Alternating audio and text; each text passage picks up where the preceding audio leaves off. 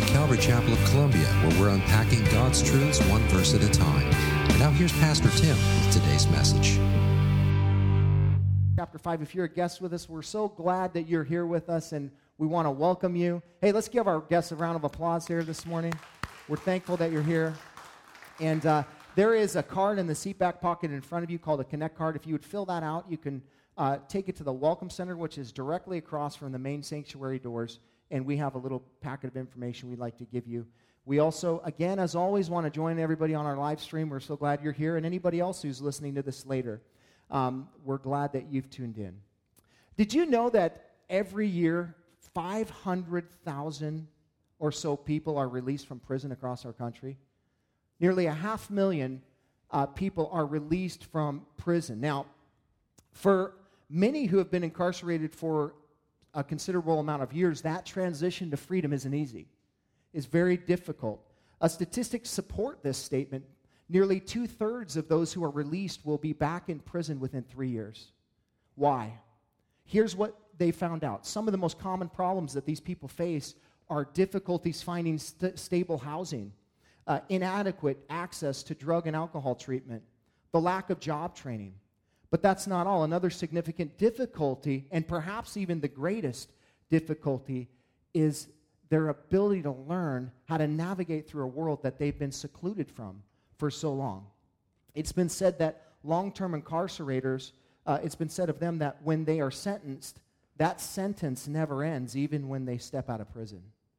And as difficult as it may be, there are people here to help. There's people here to help. And actually, we're partnered with a group that is specifically targeting these people that are coming out of prison because they understand, listen, you have basically the whole world against you when you come out of a situation like that. You've made some bad choices, yes, and you know, whatever, you're there, but how can our community come together and help these people to transition into not only being free, but also being successful in their freedom, right? So they don't go right back to what they're doing, because most of these people, the reason they fall back into their bad habits is just basic needs. I mean, living situation, food, money, these types of things. Trying to get a job as a felon, everybody tried to do that before. It's not very easy from what I understand. The Place of Hope is currently they have some houses that they own on the south side of the southeast side of downtown, and we went over and did some cleanup there with them. But these houses are dilapidated; they need to be rebuilt, and their hope is that they can get these houses, built up and livable, so for transitional housing for people that are coming out of prison or coming out of their drug and rehab place. The Place of Hope is a drug and rehab place here in Columbia, and so I say all that to say, would you join us in praying with them, because we're partnered in this with them, and it's a big, it's a huge undertaking, right? I mean, to do what they're trying to do, but we know that God is big, and we believe God is big. So we're going to pray and ask God to do an incredible work. But as a body, let's begin to just pray for the Place of Hope, for wisdom, for financial provision, that God will just move mightily. And ask yourself, Lord, how can I be involved in this? What can I do to help with these, 500,000 people or so that are coming out? What can I do? Listen, you have the words of life. You have the most important thing. I don't care if you have $1 in your pocket. You have the words of life. It's more valuable than anything. You have the capacity to bring hope to somebody who's in a hopeless situation. So you have what they need. And so how can you be involved in that? We as a body, I would like to see us, help in a significant way in this specific undertaking that that Place of Hope is doing. And so be praying about how you can specifically help too. Not just as we as a body, we're going to do our part, but how can you help? So add that to your prayer list. Now, I don't have any statistics to match this up, but did you know that many that were once incarcerated spiritually also, when released by faith in Christ, find themselves in a very similar situation? They don't know how to live in their freedom. The transition from bondage to freedom is difficult. And that's what Paul is talking to us about in the book of Galatians. He's telling us, like He's telling us that we've been set free, and the problem is our mentality is we don't understand that freedom and we don't know how to use it. And so as we transition into the last two chapters of Galatians, 5 and 6, Paul moves from defending his own personal apostleship and the gospel that he preaches to defending the doctrine of justification to now saying, let's get practical. This is where the rubber meets the road in the book of Galatians from chapter 5 and 6, where he gives us some practical applications about how we can live in this freedom that we've been given. So stand with me if you would, and we're going to pick it up in Galatians chapter 5. We're going to begin in verse 1, where it says, "For freedom Christ has set us free. Stand firm, therefore, and do not submit again to a yoke of slavery. Look, I, Paul, say to you that if you accept circumcision, Christ will be of no advantage to you. I testify again to every man who accepts circumcision that he is obligated to keep the whole law. You're severed from Christ, you who would be justified by the law. You have fallen away from grace." Father, we thank you for your word this morning, for the reminder, not only of the freedom that we've been given, Lord, but the downside to trying to reach you by works, by our own human effort. You have told us over and over and over again, it's by grace through faith in Christ that we are saved.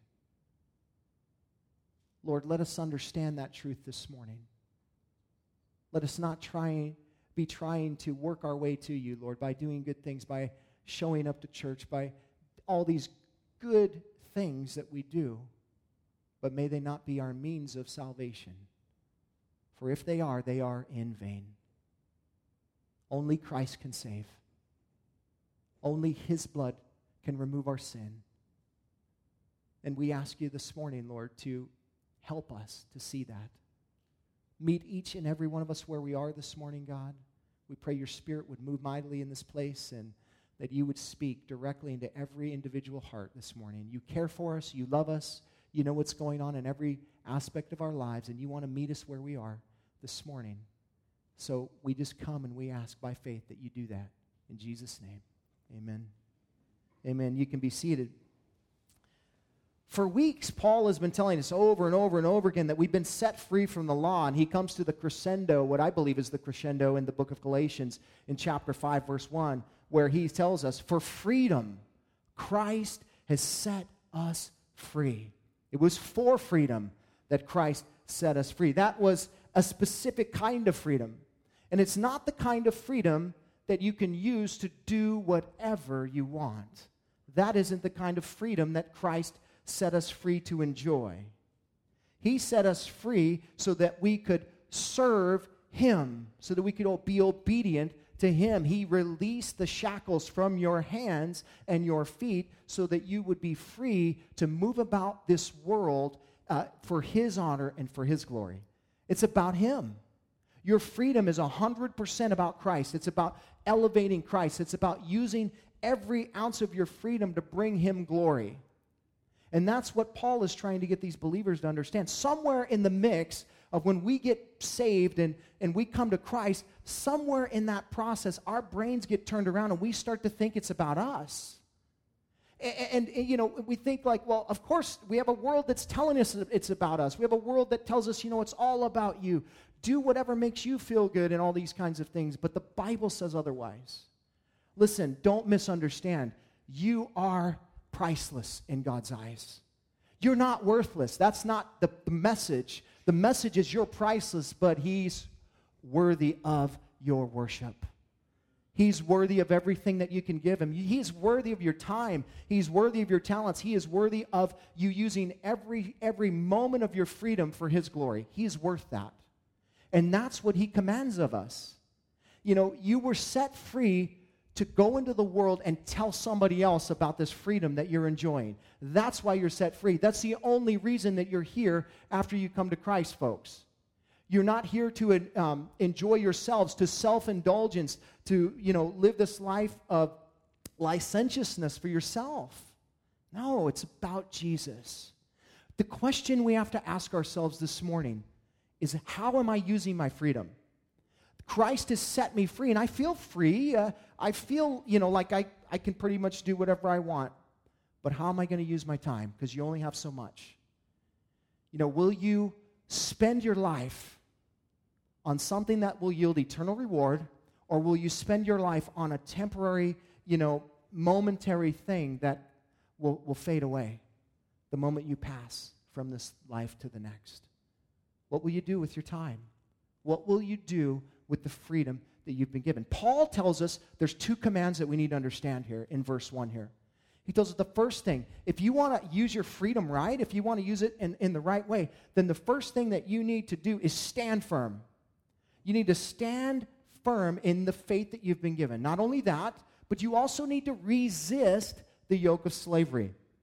Now, I like to put it in these two terms. I think that there's a parallel between what Paul is saying we're supposed to stand firm in and to resist. I like to think of life as a road. Jesus said there's a way, there's a path to heaven, right?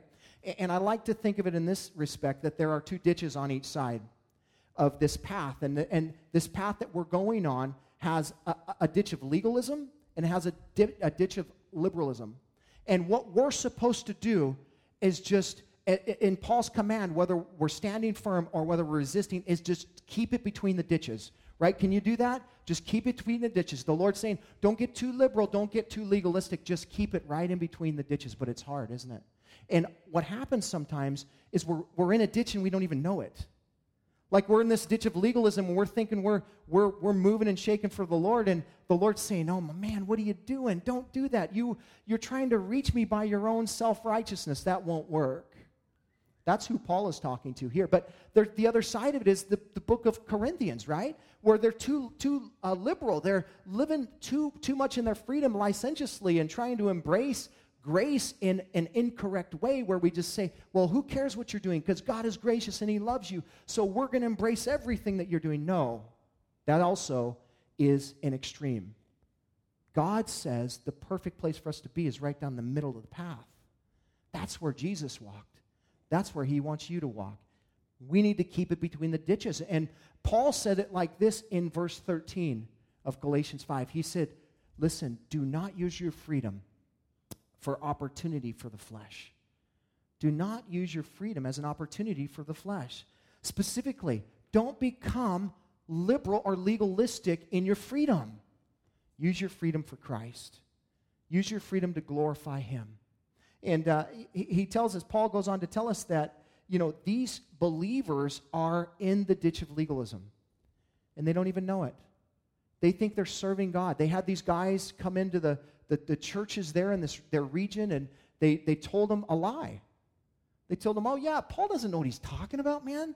That guy, he's been spreading all kinds of false things. In fact, what we deal with in this chapter is Paul actually will change his message depending on his audience.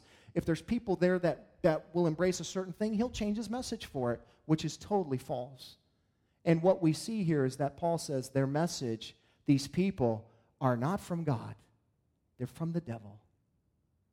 Understand who you're hearing from, who you're learning from. Where are they from? Discern the Spirit to know where it comes from. Paul is telling these believers that they are in a ditch of legalism, and they need to get out of that because there is some severe consequences in this ditch. Namely, first and foremost, he tells us that Christ becomes no advantage to you. Look at verse 1 there. He says, look, I, Paul, say to you, if you accept circumcision, Christ will be of no advantage to you. Now, the tone in which Paul addresses these believers is stone cold serious right here. Like he's not smiling, he's not joking around. He might be, there's guys that can be stone cold serious and smile. Pastor Chuck used to teach like that. He could tell you the most difficult thing with a smile on his face. But this is a very serious thing. He said, look, that is to say, pay attention. That is to say, eyes up here kind of thing. Listen up. Because what he's about to say is vital to their walk. This is one of those sections in Scripture. We kind of talked about this on Thursday night, but this is one of those sections in Scripture that Paul will teach us how to use our freedom through warning us. Warnings are good in the Bible. Warnings are meant to distract us from, or to put us back on the right path. Don't do this, Paul says. Don't fall into this yoke of slavery. He's warning them. And the simple warning is this. Listen, if you take hold of the law as a means of righteousness before the Father, you have to let Christ go. If you want to hold on to the law, then you have to let Christ go. You can't hold on to both. It does not work. Grace and the law do not mix. They are polar opposites of each other. Paul says you either embrace grace 100% or you embrace the law 100%. There is no in between. And if you embrace the law, namely circumcision is what he's talking about, but circumcision was the first act in following all of the law. These Judaizers we're not just talking about circumcision, they will talk about the whole law, but Paul said let's start at the beginning, circumcision. That is how a Gentile would become a proselyte, somebody who would convert into Judaism through these rituals. One of them was circumcision. These guys are Gentiles. The Judaizers are saying, no, yeah, you got to be circumcised. That's the start of it.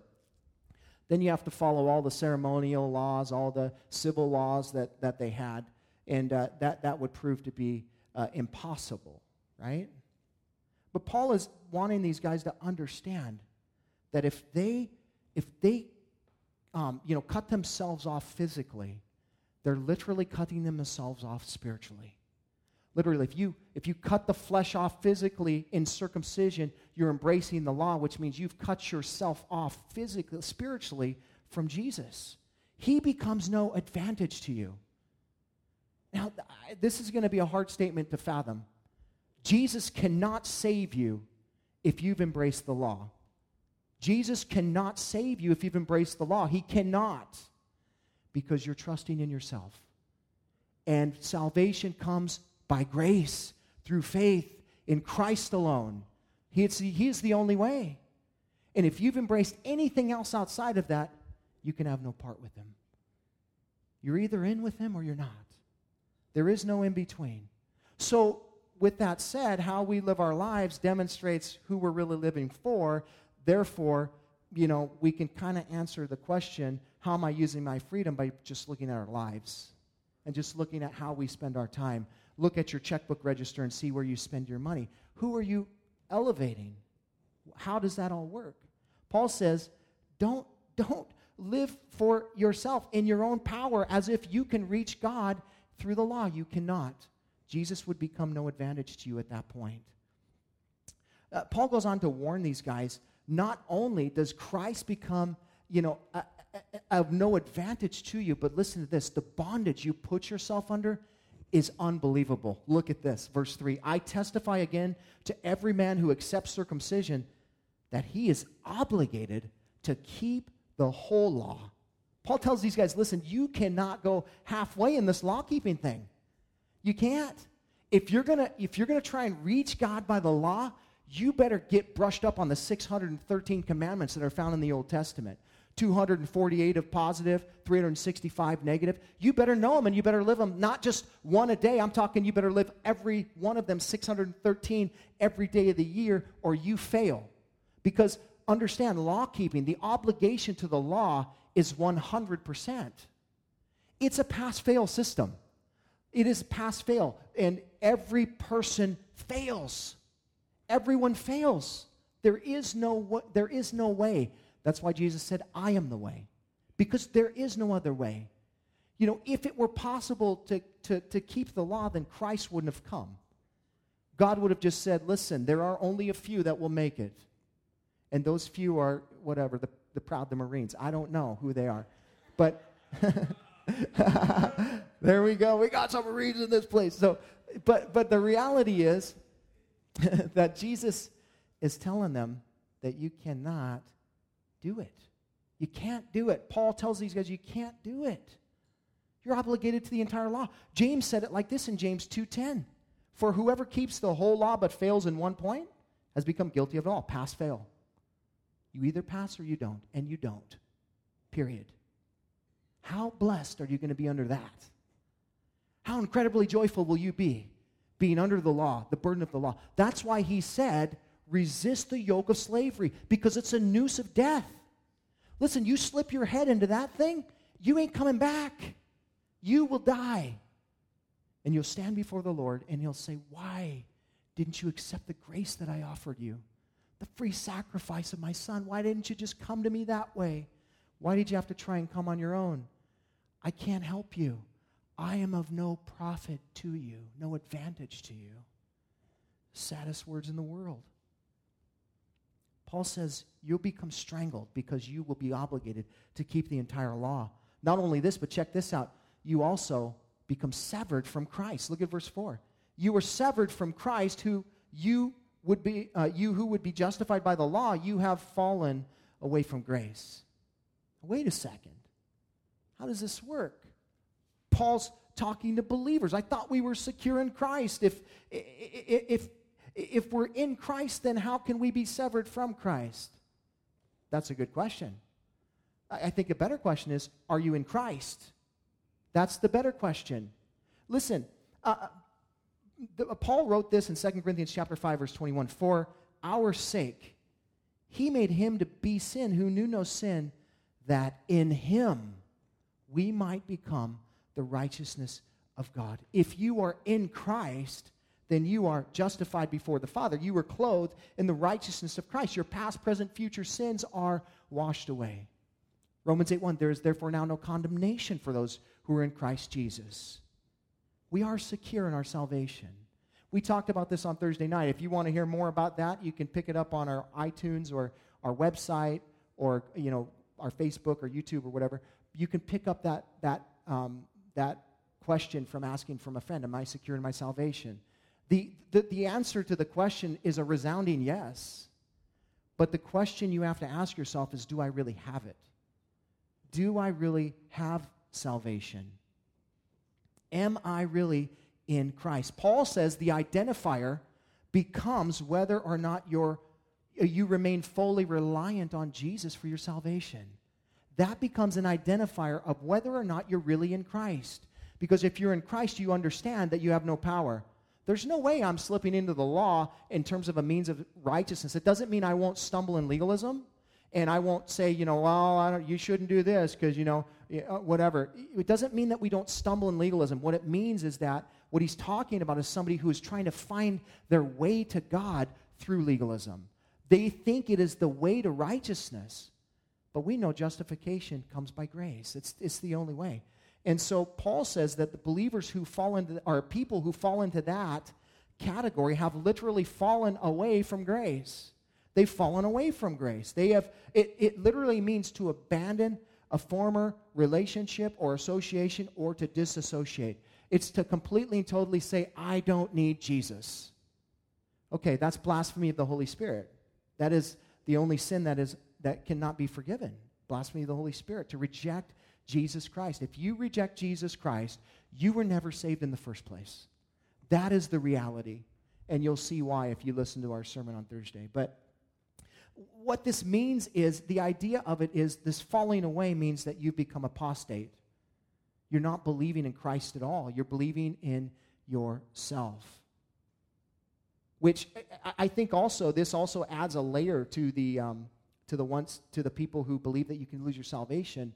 Because normally their deal is that it's all about sin, right? I mean, well, yeah, of course you're secure in your salvation so you can do whatever you want, right? That's why I'm saved. I mean, I just want to do whatever I want because I have freedom. No, that's not the reality. Once saved, always saved, right? That's not in the Bible, but the principle is, it is true that if you're genuinely in Christ, you're saved. But this brings a whole different layer to it, because the context of the passage is not being licentious in your living. It is being legalistic. It's the direct opposite of what most of these people say, and they use the term falling from grace. Oh, well, you've fallen away from grace. There's no more grace for you. No, grace always exists for unbelievers, but for people who try and find their way to God by legalism, yeah, you've fallen away from grace because you're trying to live your life in self-righteousness. That's why. And so this adds a layer to that. But, it's a dreadful thing to be severed from Christ, is it not? Just for a moment, try and imagine before you came to Christ what your life was like, and had you died, oh my gosh, You would have been severed away from Christ for all of eternity. And I don't know if you think about that, but when I think about that, that motivates me to tell somebody else about Jesus, because somebody told me about Jesus when I was in that state, when I was severed from Christ, when I had fallen away from grace in the sense of not knowing him. The grace still existed for me, though, and someone told me about it, and I came to Christ as a result of it. Listen, to be severed away from Christ would be a terrible, terrible thing. And for somebody who was in the church who professed to be a believer, the only way that could happen is if they were an unbeliever, not a believer at all. 1 John 2:19, they went out from us, but they were not of us. If they had been of us, they would have continued with us, but they went out that it might become plain that they all are not of us. The weight of this is tremendous. Anyone who decides to be justified by law moves outside of Christ's capacity to save. Paul further explains in verse 5 here, where he says, "For through the Spirit, by faith, we ourselves eagerly wait for the hope of righteousness. For in Christ Jesus, neither circumcision nor uncircumcision counts for anything, but only faith working through love." You know, Stuart Townend, he penned this song, "In Christ Alone." You know the song? It's a beautiful song. I love the song. The theology of this song is just profound. It's so true. But the way it opens up is, "In Christ alone, my hope is found." My hope is found. That's what Paul is saying here. He is saying, in Christ alone, your hope is found. You have no hope for righteousness outside of Jesus. It's in Christ alone your hope is found. There's nothing more true in all the world. Christ is our hope of righteousness. And apart from him, there is no hope. True biblical hope can only come by faith in Jesus Christ. That's it. Plain and simple. Listen, the outward vessel, no matter how much you try to polish it up and shine it up, it will never, ever meet the standard. It will always be stained and tarnished. You cannot just simply change the exterior and think that God is okay with you. You have to have an inward change. You got to change from the inside out, not just the outside. And that was the problem with the Pharisees, is they only changed exteriorly. They only changed from the outside. From the inside, Jesus said, "You guys are dead men walking. You're dead inside. You are completely and totally you are defiled inside. You think you're clean. I'm telling you, you're not." Why? Because outward obedience does not make a person clean. It doesn't. If you're training your children, right? You know this well. You can get your kids to do anything externally. You get over there and you stand in that corner right now. Well, okay, I will. You know, are you teaching them anything? Probably not. They're simply obeying your words. What do you want to do? You got to get to their heart. Get over there and you get in that corner and you stand there. And hopefully when they're standing in the corner, something clicks in their mind and they become broken inside and they come back and they say, "Hey, Dad, will you forgive me for what I've done?" Now, that's real. That's genuine repentance. That's what God is looking for in us. He is not looking for external obedience. He's looking for internal obedience that bursts this external life. That's what he wants from us. Paul says, whether you're circumcised or not circumcised, doesn't matter. That's external. It does not matter. What matters is if you're circumcised in the heart. That's what matters, if you're circumcised on the inside. God has thankfully given us a new heart, amen? He's taken the hardness away. He's given us a heart of flesh, as Ezekiel tells us, and we are now moldable and pliable, and we can hear his voice, and we can make changes because he's given you a new heart. So we have to, and we want to take care of that heart, the Bible tells us, because out of it will spring the issues of life. We want to be discerning with our hearts, what we allow into us. You and I, empowered by the Spirit of God, can now hope and love because our trust isn't in us, it's in Jesus. Paul goes on to remind these believers of this truth by reflecting back on their early days of regeneration. Look at verse 7 here, where he says, "You were running well. Who hindered you from obeying the truth? This persuasion is not from him who calls you. A little leaven leavens the whole lump. I have confidence in the Lord that you will take no other view, and the one who is troubling you will bear the penalty, whoever he is. It's always a guy. He always does it, But if I, brothers, still preach circumcision, why am I still being persecuted? In that case, the offense of the cross has been removed. I wish those who unsettle you would emasculate themselves. Kind words from a kind man. Paul reminds the Galatian believers here of their beginnings. He said, man, you guys were running so well. Man, remember back when you just got saved and you were so excited, and we would sit down, we'd have Bible studies, and you guys would just be there beaming, just waiting, like leaning in to press into every single word that I said. Remember that? You guys would then go out and you were sharing with people in the community. Man, you were just loving life. Now look at you. Look at you. You stopped running. And in fact, you're going the direct opposite way. You're going backwards. You've abandoned the path. What are you doing? Who has swayed you? Paul wants us to understand this very simple truth. It's not enough to start well. It is not enough to start well. You must finish well. It was said like this by the writer of Hebrews in verse 3, verse 6. But Christ is faithful over God's house as a son, and we are his house, if indeed we hold fast our confidence and our boasting in our hope. Jesus said the same kind of thing. He said, if you endure till the end, if you hold fast, there's a litany of scripture that speaks about the concept of us enduring, persevering in this life. That is not the means of salvation, folks. It is the evidence of salvation. It is the fact that we are saved, and that's why we do it, because the Holy Spirit resides in us. We have the power to do these things. It's not enough to start well. We have to finish well. And Christ is faithful to make sure you do. He who has begun a good work in you is faithful to complete it. God will complete the work in you. You just let him do it. Just keep your hands in your pockets, would you? Just let him take care of it. He'll shape you. He'll make you who you need to be. Don't get in the way. It's not enough to finish, not enough to start well. You must finish well. Paul says this. He goes, man, I have confidence in the Lord. I love this. Now, if you have the King James, New King James Version, it says, I have confidence in you in the Lord. It's the same thing. He's saying the same thing. I like the way the ESV says it because it's very plain. I have confidence in the Lord, period. What's his confidence in? His confidence is in God's ability to take them from this rogue state that they're in and bring them back on the right path. He's confident in the Lord that the Lord can do that. And I'll tell you what, I find great, great hope in this passage.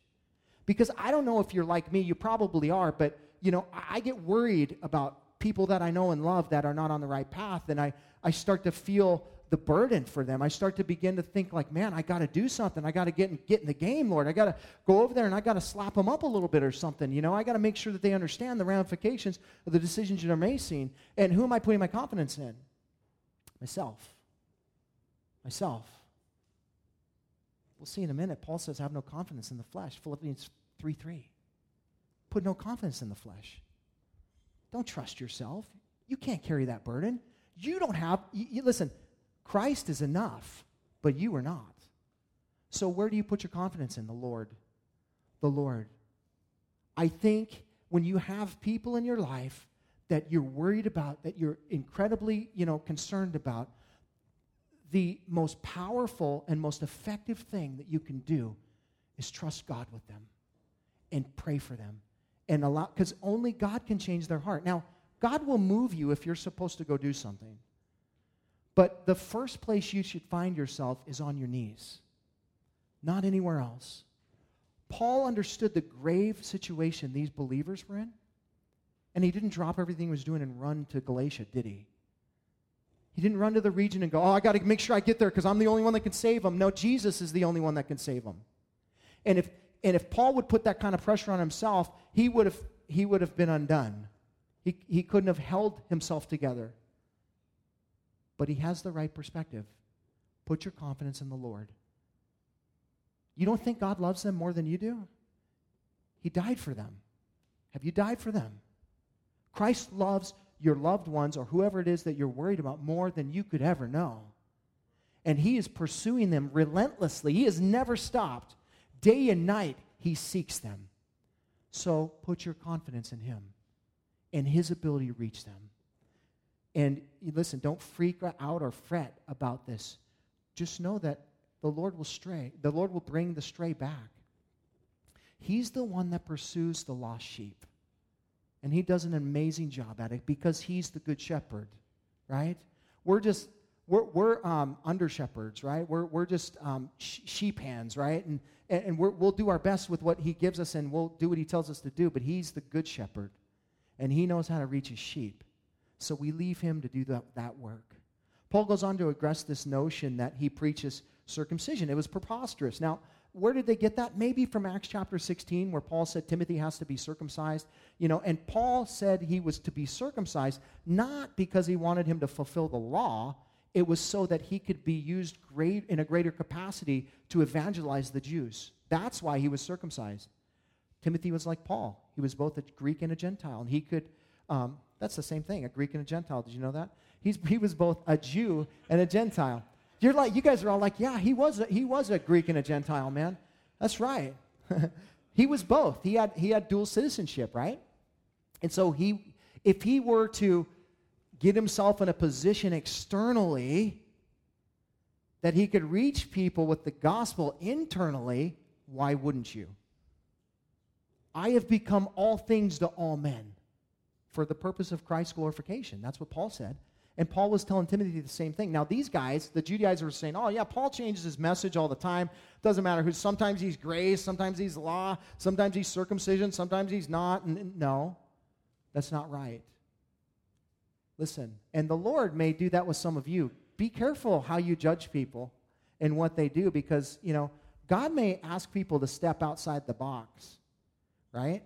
And do some things like have church in a bar. And you might be thinking, whoa, that doesn't seem very Christian, man. Really? People are coming to Christ. I don't care where you meet. It doesn't matter.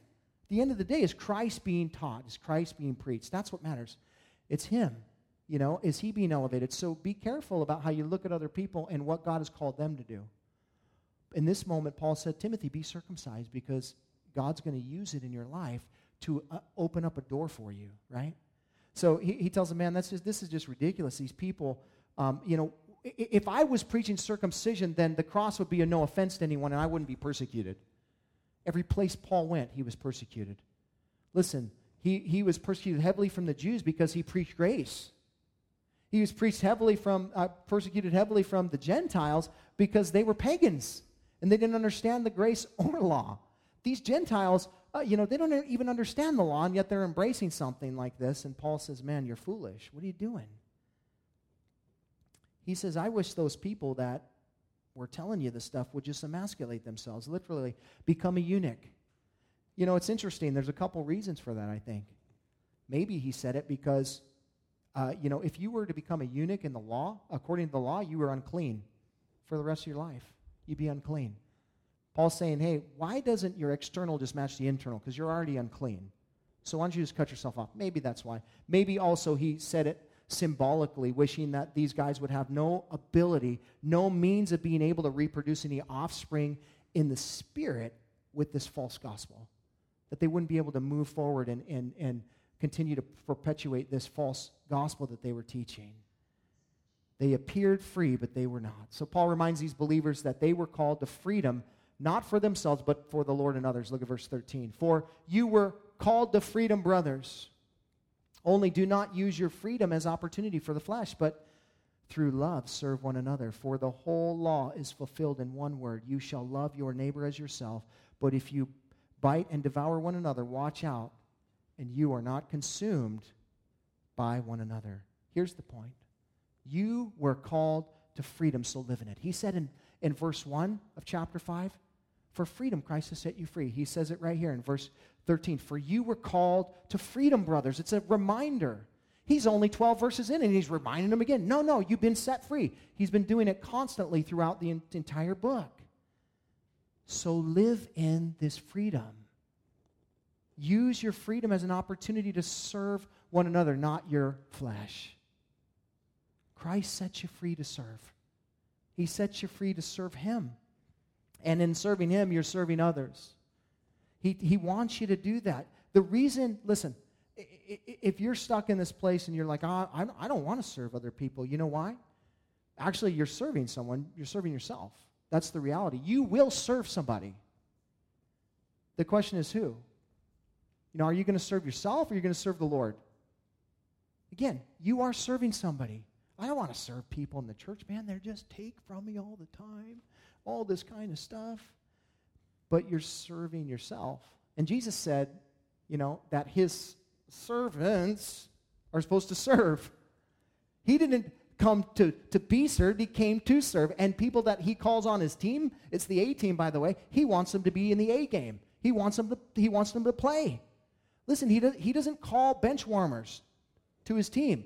Everybody has an active part of the body of Christ. Everybody has something to do. And he's called you to that. This isn't me speaking. This is Paul speaking. This is the Holy Spirit speaking. And he says you are set free to serve each other. The Spirit of God has set you free. So don't use your freedom as an opportunity for the flesh. Oh man, I have so much time today. I'm just going to watch TV and do absolutely nothing. And there's people that need help, and you could go help them, but you're too busy doing nothing. Serve. Listen, I love Paul's heart here because he was the servant of servants. He says at one point in one of his letters, I can't remember where it is, but he said, I am being poured out as a drink offering.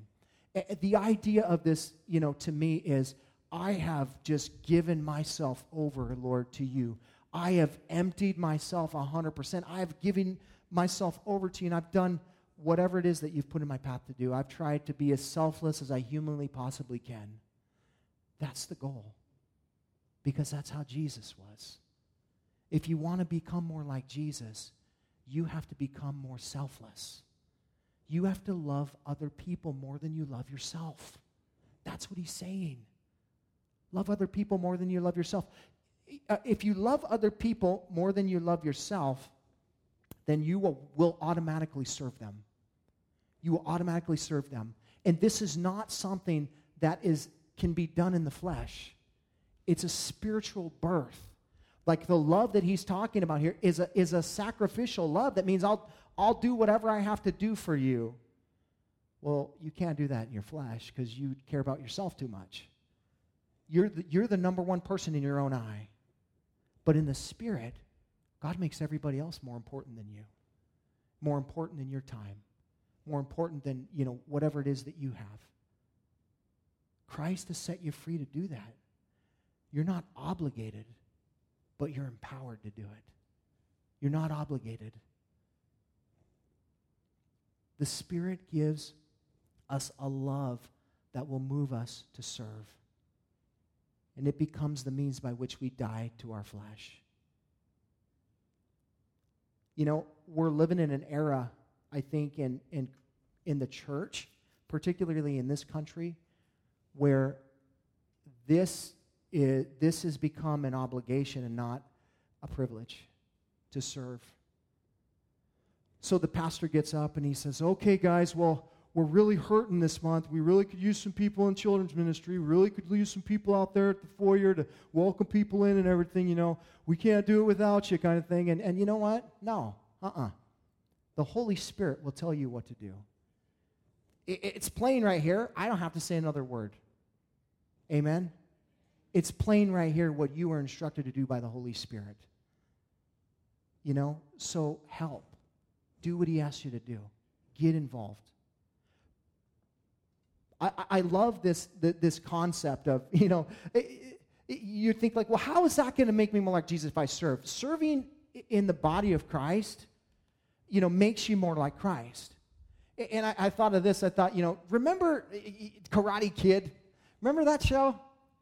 He was in Mr. Miyagi's driveway waxing cars. And he's like, what is this, man? He's in his garden clipping flowers. And he's painting fences. And he's thinking, this ain't karate. How am I supposed to learn karate doing this? Oh, Mr. Miyagi says, oh, Daniel-san, you're okay. You just keep doing. You keep serving. And before you know it, you see this, you remember the scene where Mr. Miyagi puts it all together for him. And he goes, man, I've been doing all your work for you. I'm not your slave. Da, da, da, da, da. And he goes, Daniel-san, stand up. I don't know what he said, but he said something. And then he starts punching him, and he says, wax on, wax off. And he starts blocking his punches, and he starts doing this stuff. And you're like, whoa, he knows karate. Oh, my gosh, that's what it's like to serve in the body of Christ. You become more like Christ, man. It is. Mr. Miyagi is a picture of Jesus in The Karate Kid. You're Daniel's son. He wants you to serve. He wants you to do something because he's going to make you more like Jesus. Amen? That is the truth. It's not obligation. It's love, man. God wants you to do it through love. He wants you to serve the body of Christ because it will make you more like Jesus. And not only that, but it is a means of fulfilling the whole law by loving. It's not by doing. It's by loving. But your loving will end up causing you to do. It's like James said, show me your faith and I'll show you my works. Why does he have works? Because he has faith. Why do you serve the body? Because you love. It's the same idea. It's not the opposite. Because if you serve out of obligation, you will not love.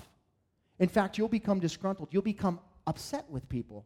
Well, why don't they do something over here? I'm over here sweating over there. And God's just like, oh,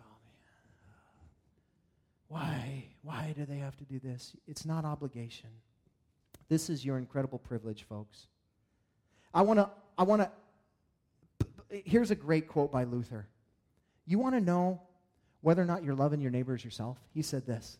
If you want to know how you ought to love your neighbor, ask yourself how much you love yourself. If you were to get into trouble or danger, you would be glad to have the love and help of all men. You do not need any book of instructions to teach you how to love your neighbor. All you have to do is look within your own heart, and it will tell you how you ought to love your neighbor as yourself. Ask yourself how you want to be treated. Ask yourself how you would feel if you came in and no one greeted you. Ask yourself how ask yourself, and God will reveal what it is that you're supposed to do, how you're supposed to love your neighbor as yourself. Just look within. Paul ends verse 15 here by he's saying, listen, at the end of the day, be careful that you don't bite and devour one another. Watch out that you are not consumed by one another. By one another? By people in the body of Christ consuming and biting and devouring each other? But how true is that? It's sad. Paul told you to watch out for it. He said, watch out. Why? Because it's going to happen. And you know what happens when people get bit or they get devoured a little bit? They get mad at Jesus. And then they bail on the church and they're like, well, I knew the church was like that. I knew that, I couldn't be vulnerable there. I knew I couldn't, open up myself because people would just devour and bite me. Yeah, so beware. But also, be vulnerable. Be part of the community. Be engaged. It just comes with it. But be discerning about who you share your stuff with. Be careful. Don't go around blabbing it to everybody. Look for people that are like in the book of Acts when they were looking for people to serve tables. They didn't just go out and say, you look like a waiter, so do you. No, they looked for people that were filled with the Holy Spirit. You need counsel in your life? Don't go to the person that has a wrecked life. Go to somebody that you clearly see the Holy Spirit working in their life. Now, that person that has a wrecked life will become a counselor in that area at one point. But if somebody's going through something that you're going through, don't go to them for counsel. Go to somebody who's worked through it already. Go to somebody that's full of the Spirit of God. that came from nowhere. So there you go. That's a free one. But here's the thing. Don't devour each other, but beware, it can happen. Paul's just saying, don't act like a pack of animals that devour each other. Love one another. Amen? Let's pray. Father, we thank you for your word this morning. We glorify you. We thank you, God.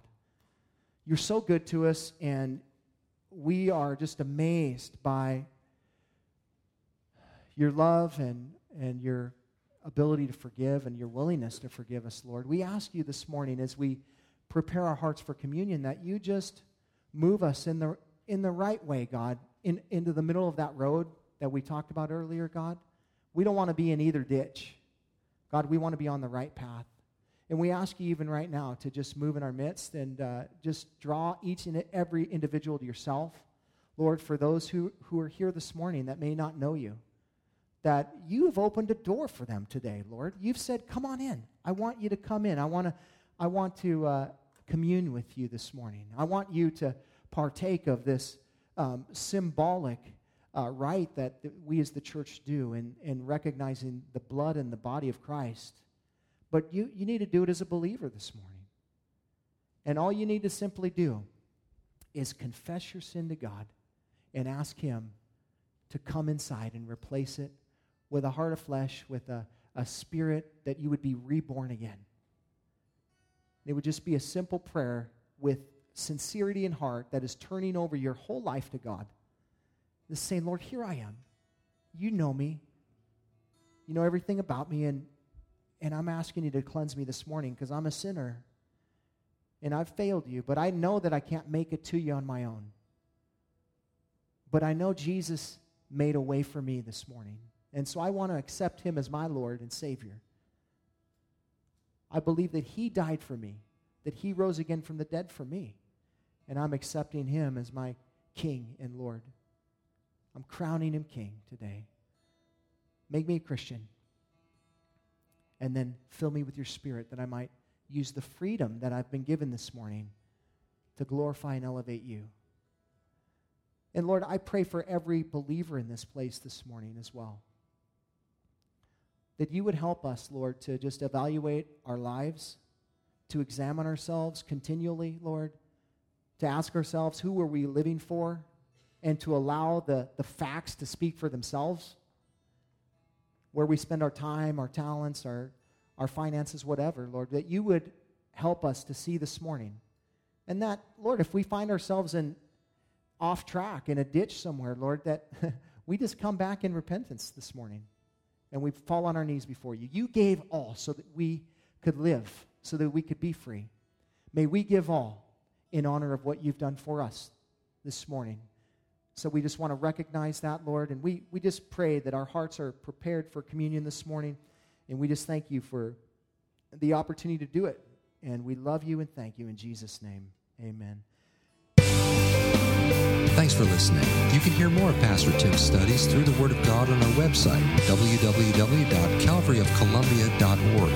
Thanks again for listening, and we hope you'll join us again as we continue to study God's Word.